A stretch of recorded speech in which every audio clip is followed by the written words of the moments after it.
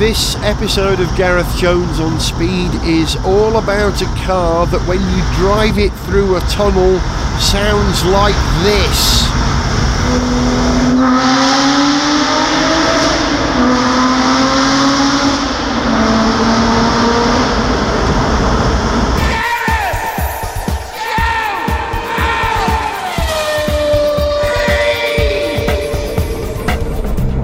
Hello, welcome to Gareth Jones on Speed, the first episode of season or series 16. Do forgive me, Richard Porter.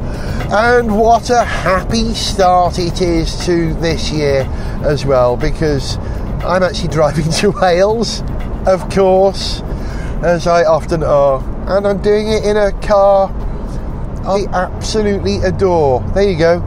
There's the full review of this car in the first 20 seconds of this episode of Gareth Jones on Speed. It's a Lotus Evora, a Lotus Evora GT, a Lotus Evora GT410. It's a Lotus Evora GT410 Sport. Yeah, that's what it is. And that's about as good as it can get, really, isn't it? You know, when I drove that Alfa Romeo Stelvio recently, I talked about emotional relationships that you have with cars. Very often it's a brand, and I bet the vast majority of you listening to this programme as well have an emotional relationship with Lotus. Probably the same one that I do. For me, Lotus started with the John Player Special, the Lotus 72, Emerson Fittipaldi, Ronnie Peterson, that famous livery, that extraordinary car in black and gold. But of course, if you're a little bit older than me, you'll remember the gold and red Lotus 72 before it had the rear wing mounted on a post that took it high. It was actually low on the engine, and that was an incredible car as well. You don't need me to tell you why Lotus is or are, I'm never certain which is correct. Lotus is fantastic, Lotus are fantastic. Anyway, Lotus, fantastic. Add lightness. You may remember I did a song recently about the development and the success of the Cosworth engine developed by Lotus for their race cars. Add lightness, my friend Steve Allen said in that song, doing a passable impression, I think, of Colin Chapman. And this car is all about adding lightness. So, if I tell you that this 2+2 that I'm in weighs just 1,600 kilograms, and it's called the GT410 Sport because it has 410 brake horsepower. I think that's 415 PS. Still don't know how that works, by the way. Then if you can do the maths, you'll probably work out that its power to weight ratio is over 300 brake horsepower to the ton. That is unbelievable. 300 brake horsepower to the ton. This car is capable of doing 186 of your Earth miles per hour. Come on. And actually, if I was going to do 186 miles per hour in a car, I think I'd like to do it in a Lotus. Because they're so light, then the stopping distance will be far shorter than, say, a 2.5 ton Bentley or a 2 ton Aston Martin capable of those sort of velocities. So it's a safer car. You can't change the laws of physics. I wonder if Scotty from Star Trek actually worked for Lotus with Colin Chapman. Colin, you can't change the laws of physics. We've got to make the car lighter. Add lightness. I know, I'm going to add lightness. I'm Colin Chapman. That's what I do. Colin would have replied in that voice, no doubt. Oh, by the way, as a tribute to Colin Chapman, I'm wearing a flap cap while I'm driving this car. And when I arrive at my sister's house in North Wales, which is the end of the journey today, I will toss my hat high into the air like Colin Chapman used to do when Lotus used to win races in Formula One. Which brings me back to that emotional relationship with Lotus again. This company have something that so many other firms tried for years to establish of their own, you know. Let's take the example of Honda. Honda's R-Type brand, their sub-brand for racing. You know, they really are trying to build on something that they've been doing. Well, they've been racing since the 60s, on and off, but the invention of a sporting brand is a very difficult thing to do. Lotus were born out of sport. That was it. They became road cars, really, didn't they? They were born out of sport. So everything about them says sport. It says performance. It says excellence in that respect. But they've struggled, haven't they? Because way back in the late 60s, early 70s, maybe the 70s, even the 80s, Lotus's reputation for reliability wasn't what it should have been. They used to joke, didn't they? LOTUS stood for lots of trouble, usually serious. I'm pretty sure that's not true anymore. Largely because for the last, 20 years more, Lotus have essentially honed all their technology down to, let's say, 1.5 platforms. Okay, 2 platforms. Because the technology with which they developed the Lotus Elise when Romano Artioli owned Lotus and also owned Bugatti, they refined that ultra lightweight aluminium bonded chassis where they glued the chassis together. What a brilliant idea that was. No, don't screw it, don't rivet it, don't bolt it. Those aren't good options with aluminium. Bond it. Get some Scandinavian firm to develop a brilliant glue that will glue your aluminium together, and you can make an incredibly strong, incredibly lightweight, durable chassis glued together. Brilliant thinking. Question everything. So they developed the tub that was the Elise, which later became the Exige, of course, and in fact was sold as the Europa for a while as well, a version of the Elise. Not for very long though, they ditched that name. But then they took the same technology and scaled it up slightly to give us this car, the Evora. And I remember when the Evora came out, when I first saw it, I was slightly disappointed. I didn't think it was as beautiful a car as the Elise.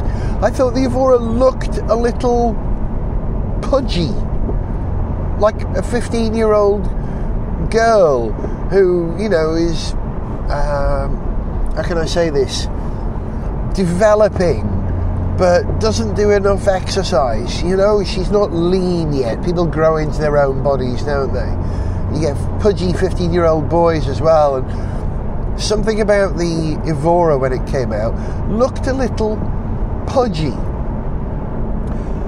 Until I borrowed one and drove one, and this was, 10 years ago now, when the Evora first came out. I think it had about 280 brake horsepower then, maybe 300, the early version. You have to look this up from about 10 years ago. I made a very short video reviewing the car, or actually it was a gag really.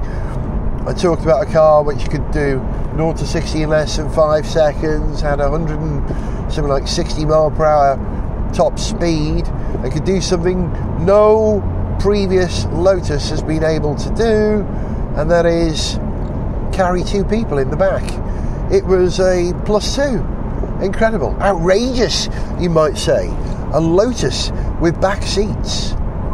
And I made a funny little video and I put my 2 little boys in, who at the time would have been, I don't know, 7 and 9 years old. They fitted in the back quite comfortably. Violet and Indy, my youngest son, and myself went out for a drive in the Evora the other day, and I put Violet in the back because Indy is my height now. There was no way he was going to fit in the back, but Violet, who's only 5'2", 5'3", she fitted in the back with a squash, because the rear seats are slightly higher than the front seat, which means you need a small person to fit in there, not just a person with small legs. Someone about the size of Peter Dinklage, for instance, or Kylie Minogue would probably fit in the back. Or toddlers, if you've got toddlers. This is a great family car. And it's got a decent enough boot as well. Yeah. And if it's just you in the car, like it is today, you can get all your stuff in the boot, and you've got room in the back and the passenger seat, the back seat there for all your extraneous stuff that you take with you, like guitars and recording equipment. It's a practical car. I've spent 3-4 days now driving around London in it, and I have to say, a car with these sorts of abilities in London, it's not a big car, it's a small car, and space is tight in London, and if you're blocked in traffic and there's someone messing about in front of you driving like a bit of a Burke, it's really easy just to ping pow pop past them in a car like this. Its ability to go from crawling speed to racing speed and back to crawling speed is extraordinary. That's something you never bank on, I think, in a sports car. You know you're going to go like off a shovel on the motorway. You're going to go like stink round bends. You don't imagine that you can make the most of being in traffic, which you can as well, because if there's a gap, a car this nimble, this OP, you might say, is capable of seizing any opportunity that's presented to it. Like a Mini, I used to say that about Minis. Mini made you drive cheekily because it could fit in gaps historically that other cars couldn't. It had enough poke, because it was small and light, to get you there. Well, this car is nowhere near as small as a Mini, although I'd argue it's probably not much bigger or even wider than the current generation of Mini. In fact, there's one in the rain right alongside me now. I'm going to pull up alongside it. Let's have a look. Which one is this? This is a Cooper convertible, registration 66, so it's a few years old, 3 years old. Is it the latest model? I'm a bit longer, yeah, I am a bit wider than it, fair play. So that's not a fair comparison. But yeah, this car encourages you to seize opportunities. And, it's comfy. It's got these tremendous sport seats, not the optional carbon fibre seats, which would save valuable kilograms. Add lightness. But these are Alcantara. Oh, I love that suede feel. And the steering wheel's Alcantara as well. And the dash has got a great swathe of Alcantara with not only red but white stitching on it as well, across the lower half of the entire dash. Oh, and it is really, it's kind of 70s. And I think that's quite good for Lotus. I think Lotus should be able to draw on their entire heritage. When was the Europa, the original Europa, the one with the Renault engine? I bet it came out in about 68, 76, and I bet it was around till about 74 perhaps. So, you know, that was a big period for Lotus. Lotus should do 70s cars, and there's something about this suede interior that's a bit 70s. That's a good thing. 70s is cool, especially if you're me and you're a Slade fan. You know, the flat cap that I'm wearing, that Colin Chapman wore, Noddy Holder wore, before he got that famous Christmas hat with, well, I say the Christmas hat, the hat that I think he actually wore for Take Me Back Home, and also wore when they did Merry Christmas Everybody. I'm talking about the coachman's hat with mirrors on it, which when he stood on stage, when they shined spotlights at it, would reflect like a lighthouse lighting up the entire audience. It was an incredible stage effect. But sorry, what was I talking about? The 70s, cool. Noddy Holder, cool. Noddy Holder, flat cap, 70s, cool. Lotus, 70s, cool. Yeah, there you go. Makes sense. So Lotus, they should make more of their heritage. I think possibly the mistake they made with the Evora was calling it the Evora. It's a good name. Roar. It sort of evokes roar, doesn't it? Evora. But in fact, they should have maybe called this car the Europa or the Elite, or not the Elan, because they were still recovering from having made the slightly disappointing Elan. Although that's unfair, because do you remember the modern Lotus Elan, not the original one, or the S2 or the 2+2? Oh, hang on, the Evora wasn't the first Lotus ever to have back seats, was it? There was an Elan Plus 2 in the late 60s, early 70s that had rear seats as well. And I know that because when I left school after sixth form, I worked in a laboratory 5 days a week, but 1 day a week I went to Wrexham, to college, not university, to college, to technical college, to study civil engineering. That's where I learnt about designing roads and road surfaces, and my building engineering course that I did. And the chap who used to give me a lift there was also on the same course. He had an Elan Plus 2, which I was very excited about travelling in. All Clash von Weber and rattles, I remember, and the smell of oil. And this Lotus evokes that same sort of exciting feeling. Doesn't rattle. Oh my God, it can't possibly rattle, not when you've got an aluminium chassis that's glued. And the other elements of this are super lightweight carbon fibre. The roof is carbon fibre, the boot lid is carbon fibre. When you pick up the boot lid, which of course is also the engine cover as well, it's wrong to call it the boot lid because it's a whole piece that hinges at the back, it's so unbelievably light without being counter-sprung. There's no hydraulics or springs to raise the weight. You lift it with your hand and it's like lifting a piece of cardboard, but, you know, a billion times more rigid than a piece of cardboard. And there's a nice old-fashioned lightweight metal rod to balance it on as well, so it doesn't fall on your head. But I dare say if it did fall on your head, you wouldn't notice any pain. It's so light. The attention to detail in this car, add lightness, is unbelievable.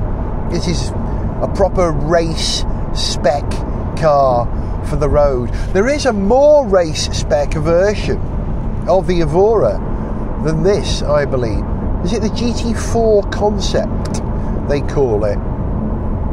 And of course Lotus raced at Le Mans how many years ago now? Certainly in the last 10 years, probably in the last 7 years, probably not the last 5 years.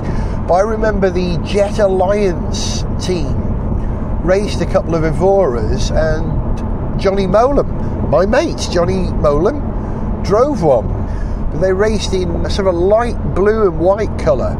I cheered every time they went by. Love to see Lotus racing at Le Mans. And there's an awful lot going on at Lotus at the moment. They won't be building a hypercar that will qualify for Le Mans, but they are designing and engineering a hypercar coming soon that you will have heard about, a car called the Evija. E-V-I-J-A, Evija. That car comes with a slight aftertaste of V'Ger from Star Trek for me. You know V'Ger from Star Trek? V'Ger was Voyager, one of the Voyager probes, space probes sent out by NASA. And an alien race of technologically advanced beings, possibly the Borg, took hold of V'Ger and grew it and grew it and grew it into this enormous machine. It forgot what it was called. It thought it was called V'Ger, not Voyager, because a few of the letters were rubbed out from the plate that said Voyager on the side.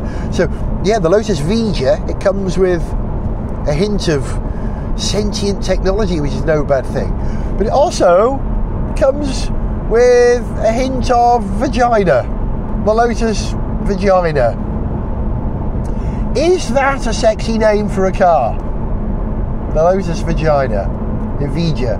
I will never be able to say V'Ger without hearing the word vagina. Maybe that says more about me than the car. But I do hear that Lotus do have plans to bring back some of their names. There will be a new Lotus Elan, possibly, even an Elite. And I know that Lotus are talking about making an SUV, a very lightweight driver's SUV. Imagine that, eh? That's Alfa Romeo Stelvio and the Porsche. What's the little one? Not the Cayenne. The oh gosh, I forgot what it's called. The smaller Porsche Macan SUV.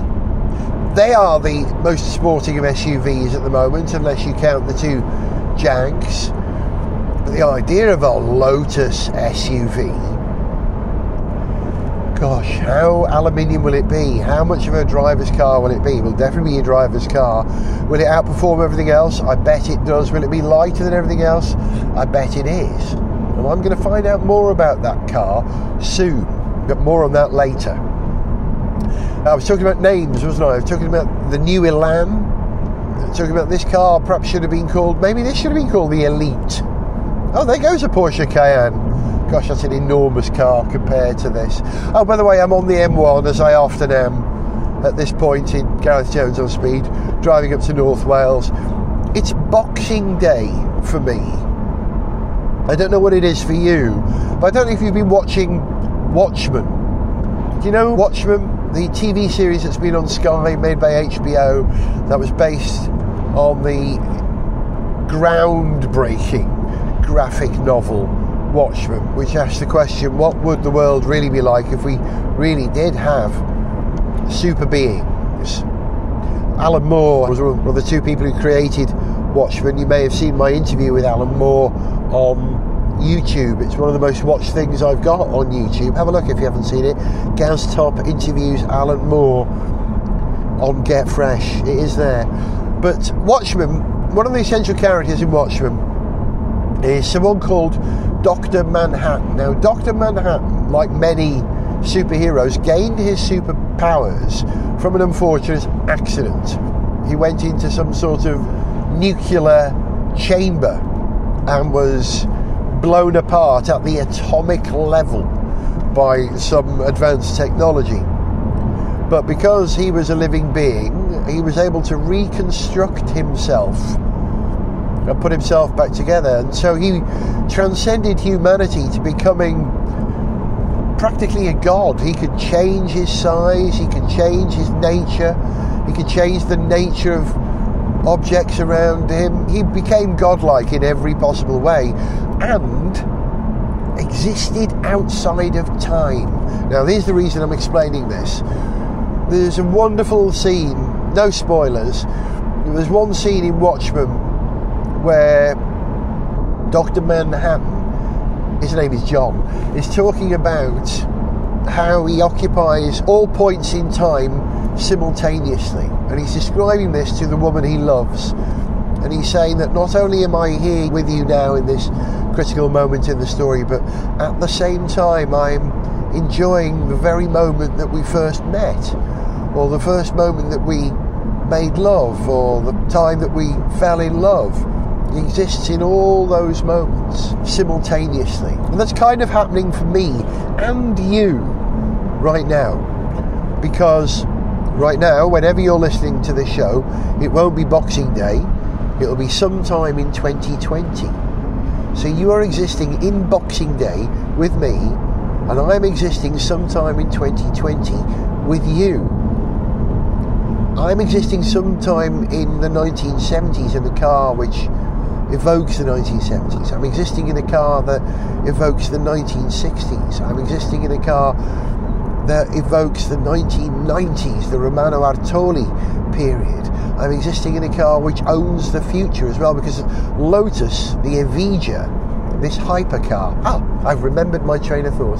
This hypercar that Lotus are going to make, the Evija, this futuristic hypercar, Evija, from the 23rd century, Star Trek's period of time, will be an electric hypercar. It will have the sort of performance that the Pininfarina Battista has. Almost unlimited top-end performance from a pure electric drivetrain. How will Lotus achieve that? I'm very interested in finding that out, because Lotus, with their attention to detail and their reputation for lightness, what sort of batteries are they going to use? How light will their batteries be? Will they have solid-state batteries? Have they found some new polymer battery that's ultra lightweight? I hope so. I sincerely hope so. So they continue that reputation of Lotus to do that sort of thing. That would be beautiful. And the SUV that they're going to make, will that be called the Elite? The Elite? Eliteness, I wonder. Will they find another name starting with E that works? The Excess, the Exceptional, the E-SUV or something, E-SUV. No, they would never be so crass as to call it something like that. By the way, can you hear a squeak? Listen. That squeak, it's not the car. It's only the windscreen wiper on a dry windshield, as Ali, my son's girlfriend, Ali, I gave her a ride in the car, gave her a lift home earlier today as I was leaving London, and I was telling her that this car was made out of aluminium, and she was very excited by that, because that's my nickname for her. She's called Ali, so I call her Aluminium. So I've dubbed this car Ali the Evora, an aluminium lightweight car. But yeah, that windscreen wiper was squeaking because it's now dry. It's stopped raining. There's been incredible rain today on Boxing Day. If you cast your mind back to Boxing Day, I don't know where you were on Boxing Day, but it was probably wet and horrible, and there was dreadful spray on the motorway, and that is the only downside of driving a true sports car in severe weather. You really are down amongst the spray. In an SUV, you're kind of above it. The spray doesn't rise up as high as the windscreen. Forgive me, I said windshield earlier on, didn't I? That's because that's what Ali described the windscreen as, the windshield. But she is half Romanian, half Czech. So a lot of the English that she knows, I think, was learned from American television. So I think her dad says windshield rather than windscreen, and I transferred that across. Anyway, yeah, when you're in a low car, you really are in the thick of the spray. I mean, it wasn't unpleasant, but it did temper my driving. You can't drive a sports car fast when you simply can't see where you're going. That's just not an option. But the single wiper that the Evora has does a great job of keeping the windscreen clean. And I like the idea that it's only got one wiper, one motor. Add lightness. Don't have two motors, it adds weight. Do you know, I think this might be the first car I have ever seen that has the fuel filler opener button on the driver's door on the right hand side, which is a bit of a wiring conundrum. For the left hand drive version of this car, you'd have to carry that button, that loom would have to double up so it's got the same on the left-hand side of the car. So if it's left-hand drive version, the driver can open, unless they put the switch elsewhere on the dash, which I doubt it. It's a little complex for them doing that, isn't it? You know, cars where you have a more or less symmetrical left and right dash reduce the cost of manufacture. If I remember, the Aygo, is it the Aygo, the Toyota Aygo, has a very symmetrical dash which reduces the cost of the manufacture of the car. And poor old Lotus, because they don't sell huge numbers of cars, struggle to reduce the cost of their cars. It's very important to reduce the cost for them, otherwise they have to charge a premium for what is a premium brand. I was talking about Lotus reliability earlier on. I'll come back to the premium thing in a moment. But Lotus reliability, you know, in the 70s when they had, well, Lotus engines, Ford engines, Renault engines, they weren't the most reliable cars in the world. But during the Romano Artioli period, they became a lot more reliable, didn't they? It started off with the Rover K series block, but when that wouldn't meet emission standards, they got in touch with Toyota, and that was a smart idea. They had what was essentially the engine from the MR2, I think that's right. I might be wrong, but a little lightweight 1.6 and later 1.8 litre 4-cylinder engine, which Lotus supercharged in the supercharged version of the Elise and then later the Exige, both of which I drove. Oh, the Exige tri-fuel I had, which would run on biofuel as well as pure petroleum. My gosh, that was incredible. And I like the sound that the supercharger made in this. This engine's got a supercharger. How about that, eh? A 3.5 litre V6 with a supercharger. Something very 1930s about a supercharger. Zog and I are both big fans of the supercharger. Oh, hang on, the road just opened up. Listen to this. Let's go down a couple of gears, shall we? That's more like it. I just blip the throttle for you between the gear change, just so you can hear it. Right, I think that's fast enough for the motorway. Yeah, superchargers. They make a nice noise. Mid-engine car, engine behind you. That's a sporting sound, isn't it? Oh, how lovely. Yeah, supercharger on a V6. Who needs a V8, eh? This car will do 186 miles per hour, you know. I know there were versions of the Esprit which had a V8 engine in it, which Lotus developed themselves. Not the most reliable engine in Lotus's history. But this V6 of the supercharger does everything that car does in terms of performance. In fact, an awful lot more than that car does. And I bet it's lighter. So Colin Chapman would approve. Now, I wanted to talk about the Esprit as well, because when was Roger Moore, James Bond? When was The Spy Who Loved Me? Late 70s? 77 maybe? I'm not certain.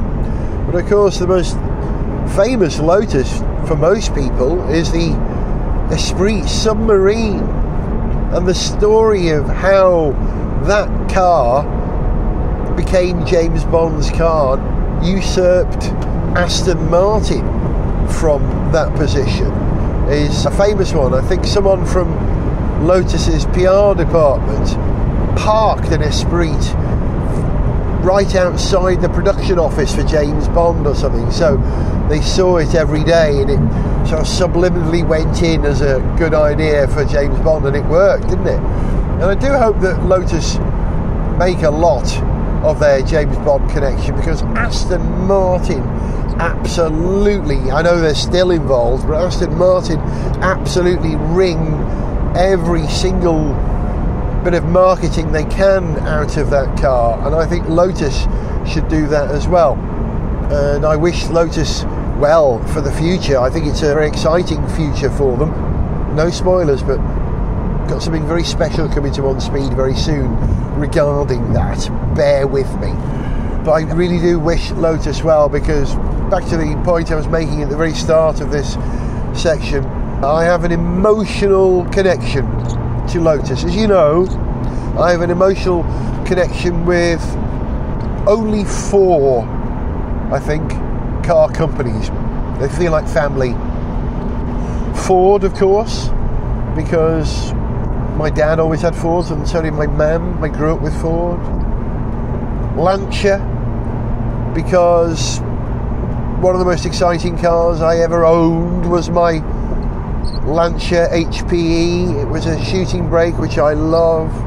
Lotus, because my first love in Formula One, although it was Jackie Stewart where I discovered Formula One, it was Lotus, and the John Player Special was my first superstar F1 car. Always wanted a Europa. Used to ride, as you know, in a Elan Plus 2. Couldn't believe how excited I was to drive an Elise. I had a day at Hethel way back in the 90s where I was taken around the Hethel test track by a chap called Alistair. I can't remember his last name, but he was Lotus's test driver for many years, developed all their cars. And he took me, you've heard me tell this story, I'm sure, he took me at 100 miles per hour in an Esprit GT4 through a chicane. He said, right, Gareth, don't touch the brakes, don't decelerate, simply jink left and right. And I went through this chicane, jinked left and right, and in that moment I realised that this car I was driving at the time, the Esprit, was designed to do that. Not to carry 4 or 5 people in soft comfort, but to change direction quickly and urgently without drama. The body didn't wobble on the chassis. It didn't swing and bounce back and then settle down. It just went ding ding, and that was it.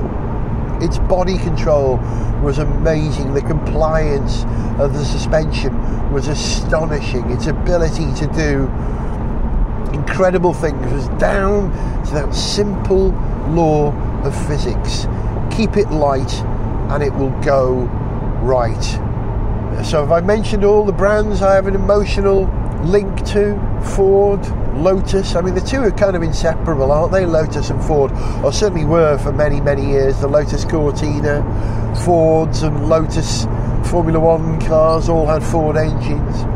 Lancia, who mean a great deal to me. Gilbern, as the only true Welsh car manufacturer, meant a great deal to me. And if there was a new Gilbern that you could buy today, I may well buy one, seriously, especially if it was a shooting brake. And then you could also include a couple of other brands on the periphery that I'm genuinely fond of. Toyota Lexus. You know, I've put my money into that company for many years because I admire what they do. And Hyundai, because they're upstarts. They're taking on the biggest car company in the world, Toyota, and matching them. So there you go. My top 4, as you know: Ford, Lotus, Lancia, Gilbern, and then honourable mentions to Toyota, Lexus and Hyundai. Amazing. But right there, Lotus, it has an emotional resonance for me, and clearly for other people as well. Tycho, my oldest son, some of his mates have turned up at the door recently, and I hear them talking to Tycho, and they say, "Oh, Tycho, have you seen the car outside? It's a Lotus. That's well wicked, isn't it?" Yeah. Emotional. It has an emotional design. Look at it. It's all curves and it's low. It's dramatic. Designed to create an emotional response, as they say in Blade Runner, and gets one. And I'm noticing as I'm driving at a reasonable speed on the motorway here, as people drive past, everybody waves and smiles. People like this car. I don't think people feel threatened by it. Occasionally people are threatened by plush Bentleys or Aston Martins, certainly Ferraris. There's always a tinge of resentment, isn't there, when you see a Ferrari? But a red and black Lotus, perhaps because it's little, is unthreatening and allows you to smile at it without being envious of it. I think you think, oh, I wish I was in it, rather than I wish that guy wasn't in it. You know what I mean? There's a difference between envy and jealousy, isn't there? I forget which is which. One is, I wish I was doing that, and the other is, I wish that person wasn't doing that. Anyway, I'm getting a bit philosophical now, and the traffic for Boxing Day isn't too bad. I know I'm on the motorway, but we're doing a good motorway speed at the moment. That works for me, and I'm very much looking forward to getting to the A road to North Wales. I might even come back from North Wales through Wales, take the very long way round. Why not? You're in a flipping car with 300 brake horsepower per tonne. Yeah, so like Dr. Manhattan, I'm existing in the 70s on Boxing Day in the future, and so are you right now. I love science, even science fiction, and the laws of physics which say that you make it light, it goes quick. I am really enjoying driving this car. I really am. But that's exactly what a Lotus is designed for, isn't it? Job done. Gareth Jones on speed.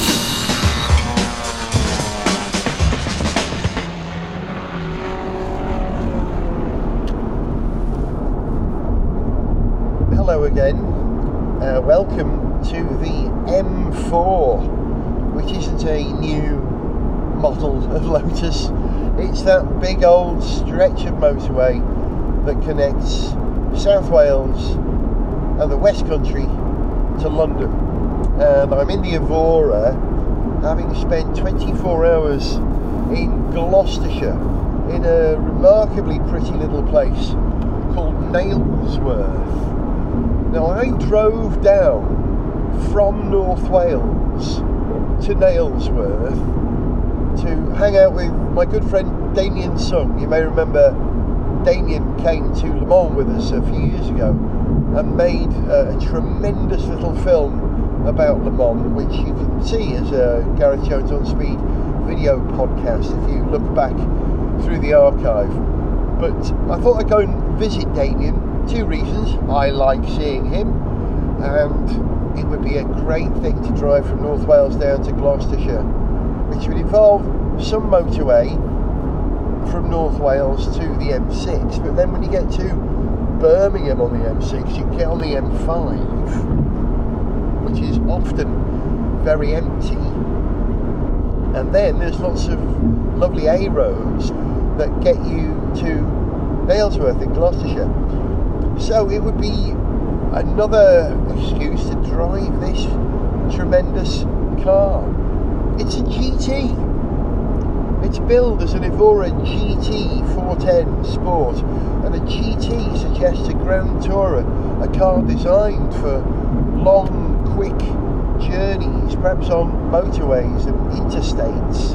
And yeah, I would argue very strongly that this car is a GT in the way that the Elise or the Exige never were, and in a way that the Esprit always wanted to be. The Evora's been around for nigh on 10 years now, and it was sold as a sort of a grown-up GT, softer, easier to use Lotus than the hardcore Exige and the fun but slightly compromised, you might say, Elise. And I think they absolutely achieved that. But Lotus, being Lotus, of course, can't leave their cars alone. They fiddle with them, don't they?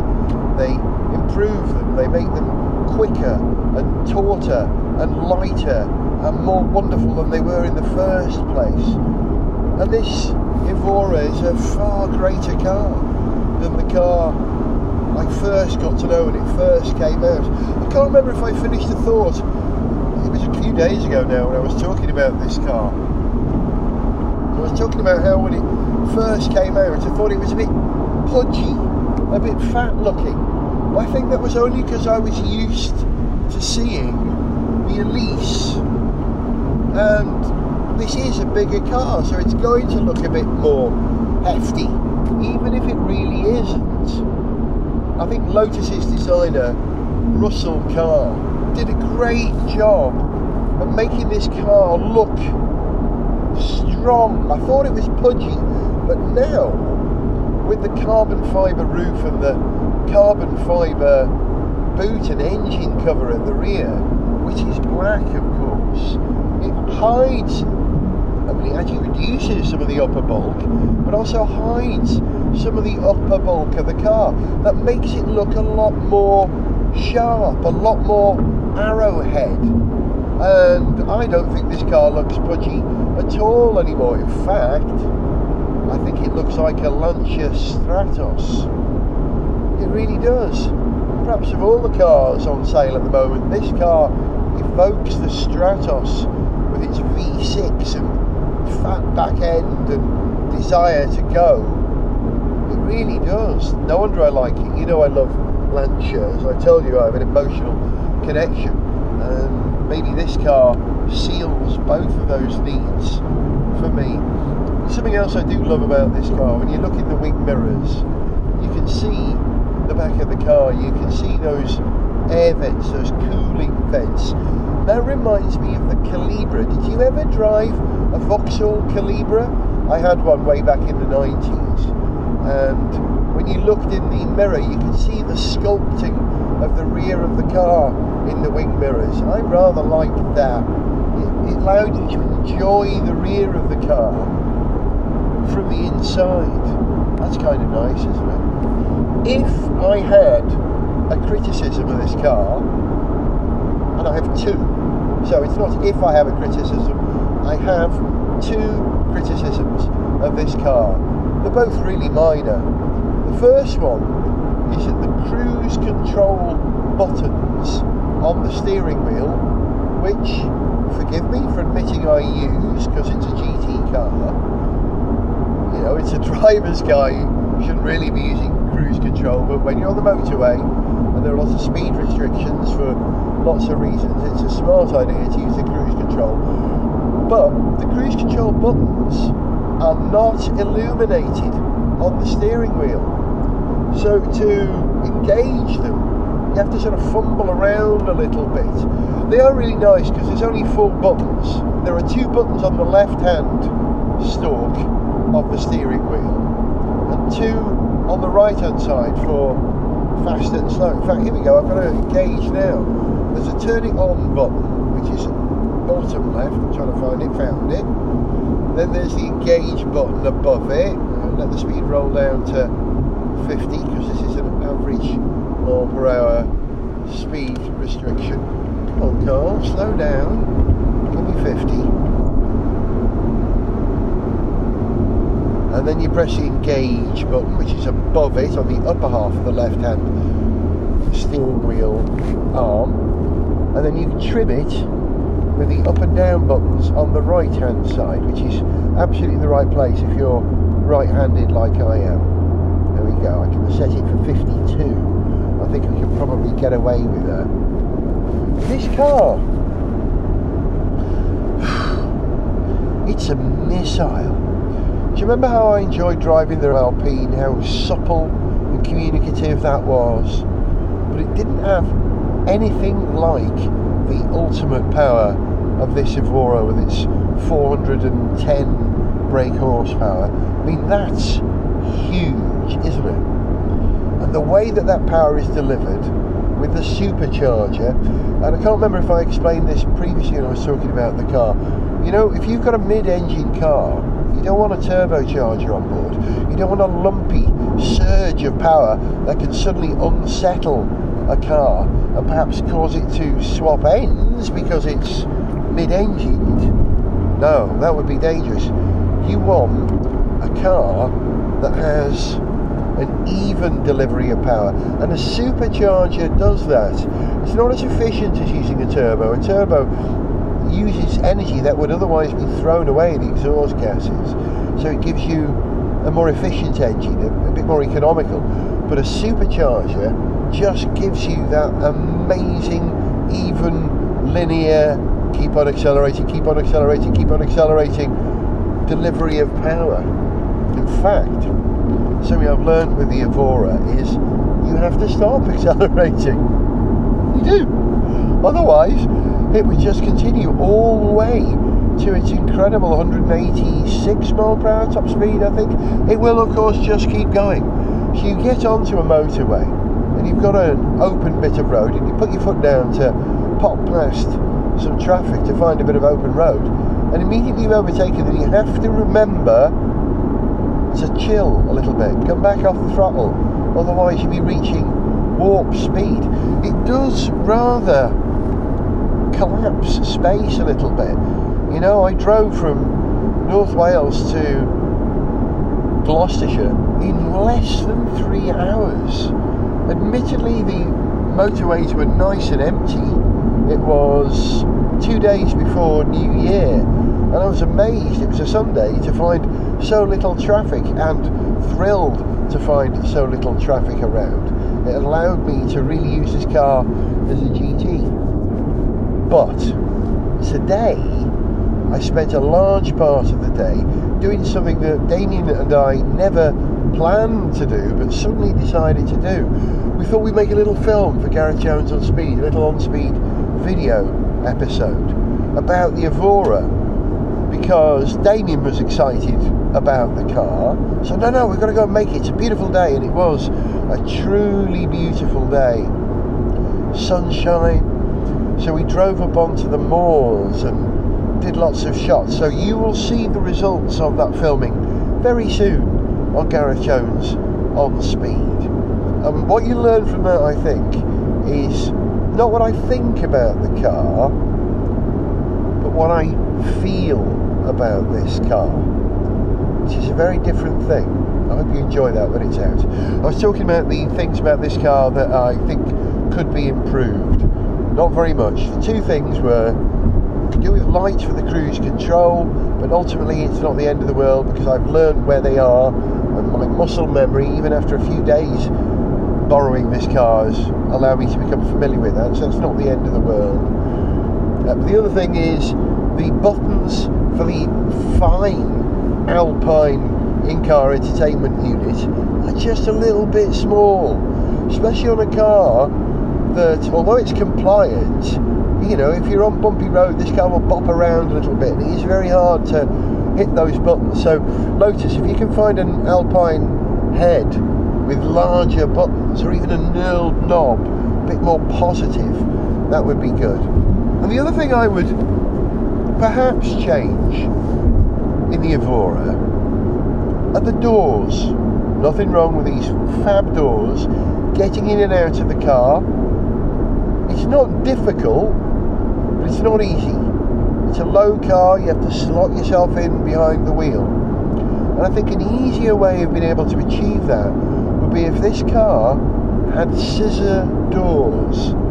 Now, I don't know if scissor doors make much difference to the weight of a car, but a door that would hinge forward like the River Simple Rasa or the McLaren series of cars would make ingress and egress, getting in and out of this car, a lot easier. I don't find it difficult, but it would be nice to be able to pop in and out with grace and no effort whatsoever. And here's the thing about that. If Lotus did start doing the sort of things that McLaren do, put those scissors doors in, it would make this car even more exclusive than it is, and that, I believe, is the way forward for Lotus. It's a tremendous brand, fantastic heritage, unbelievable skill set, Formula One champions many times over, 7 in the case of Lotus. What I've just said about Lotus, you can say exactly the same for McLaren. The only difference is McLaren are still in Formula One, Lotus are no longer there. And is it only my generation, people in our late 50s, early 60s now, who really value and see and cherish and make something of that connection between Lotus and Formula One? Does it mean nothing to younger car buyers? And I would imagine people who buy Lotuses are quite young. I don't think someone in their 60s would go out and buy a Lotus, would they? It's a super sports car. It really is. And I don't mean, oh gosh, it's a super sports car. No, it's a super sports car, is what I'm trying to say. It is the most willing car I have ever driven. There is nothing that I have asked this car to do that it hasn't been able to do. When I left Damien's house in Nailsworth earlier on, as I drove to Cirencester, I drove through fog banks, incredible fog banks, as I went up over the hills, and it was clear and then suddenly very, very foggy, which meant that you suddenly had to slow down, and you were suddenly presented with very low visibility. And this car would take me around corners that I had no idea how severe they were. I came upon them really quickly, and oh my heavens, it's a hairpin turn, no problem for the car. It was utterly undramatic. It could do almost anything, and also I felt it was an incredibly safe car to drive in those sorts of circumstances. Because visibility was so poor, if I'd come across something in the middle of the road, someone who'd broken down and just stopped in the middle of the road for fear of not being able to progress because of the poor visibility, then I would have been able to stop quickly. Not just because of the prodigious grip of these massive tyres on this car, but because of the sheer lightness of the car. I've said it before, you can't change the laws of physics. That Alfa Romeo Stelvio did what it could do despite the laws of physics. This car does what it can do because of the law of physics. Keep it light and it will change direction like a ballerina. Keep it light and it will accelerate like a rocket ship. Keep it light and it will stop like the Roadrunner. Amazing.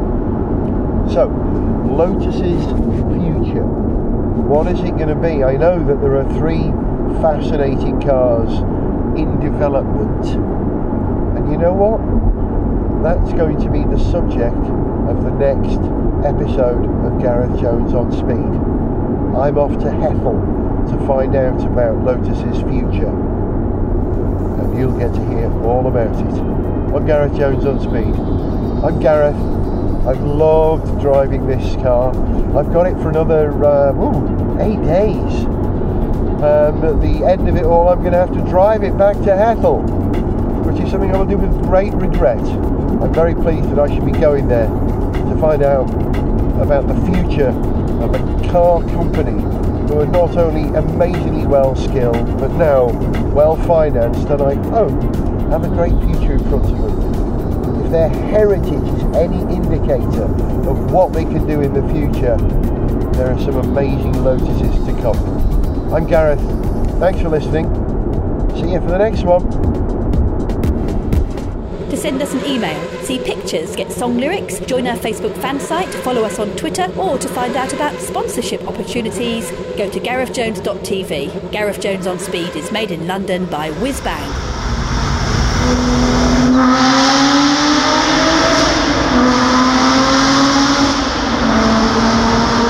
Gareth Jones on Speed! Speed! Speed! Speed! Speed!